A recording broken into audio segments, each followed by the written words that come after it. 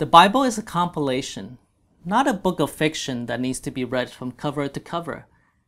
So you don't have to start with the first page. Especially since the first encounter with the Bible can be daunting, you can pick out books to start with. There's a mix of different genres and literary styles within the Bible. This includes historical narratives, laws and regulations, poetry and proverbs, parables, letters, and prophetic visions and messages. A suggestion for those new to the Bible is to start with the Gospels, the stories of Jesus who came to give us a fresh start. If you like to read reflective poetry that shows the full range of human emotion, you can read the Book of Psalms. If you are interested in history, you can read the history books to learn the origin of the Jewish nation, its struggles for survival in Canaan, its rise to power, its captivity, and its return from exile.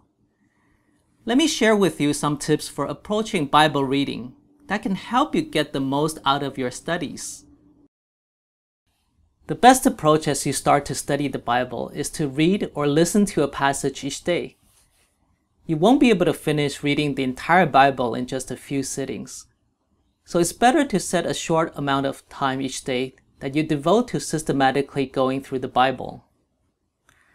Think of learning God's Word as an adventure or a treasure hunt. Take the time to enjoy it. Even those who have read the Bible many times continue to gain new insights and receive comfort from familiar passages. There is a lifetime's worth of wealth and reward in God's Word, and they're waiting for you to discover them. Approach the Bible with a receptive heart and an open mind to learn and receive the teachings from the Bible. Don't be too quick to form your own opinion and interpretation. The Bible teaches us in James chapter 1 verse 21, "Receive with meekness the implanted word, which is able to save your souls." When the words of God are planted within us, they can grow to spiritual life.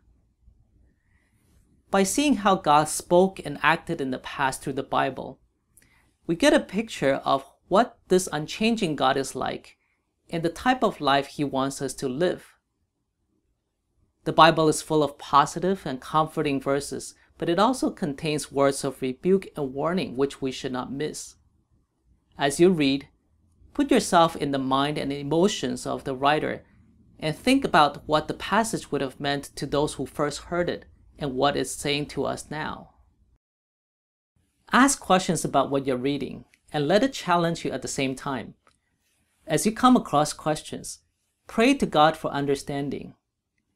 Pray for the Holy Spirit who can guide us into all the truth, because Jesus promised His followers in John chapter 16 verse 13, "When the Spirit of truth comes, He will guide you into all the truth."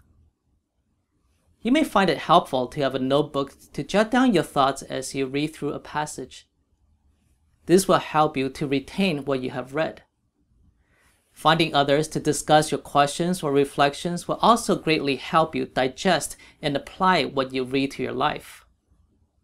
We warmly invite you to study the Bible with us at the True Jesus Church.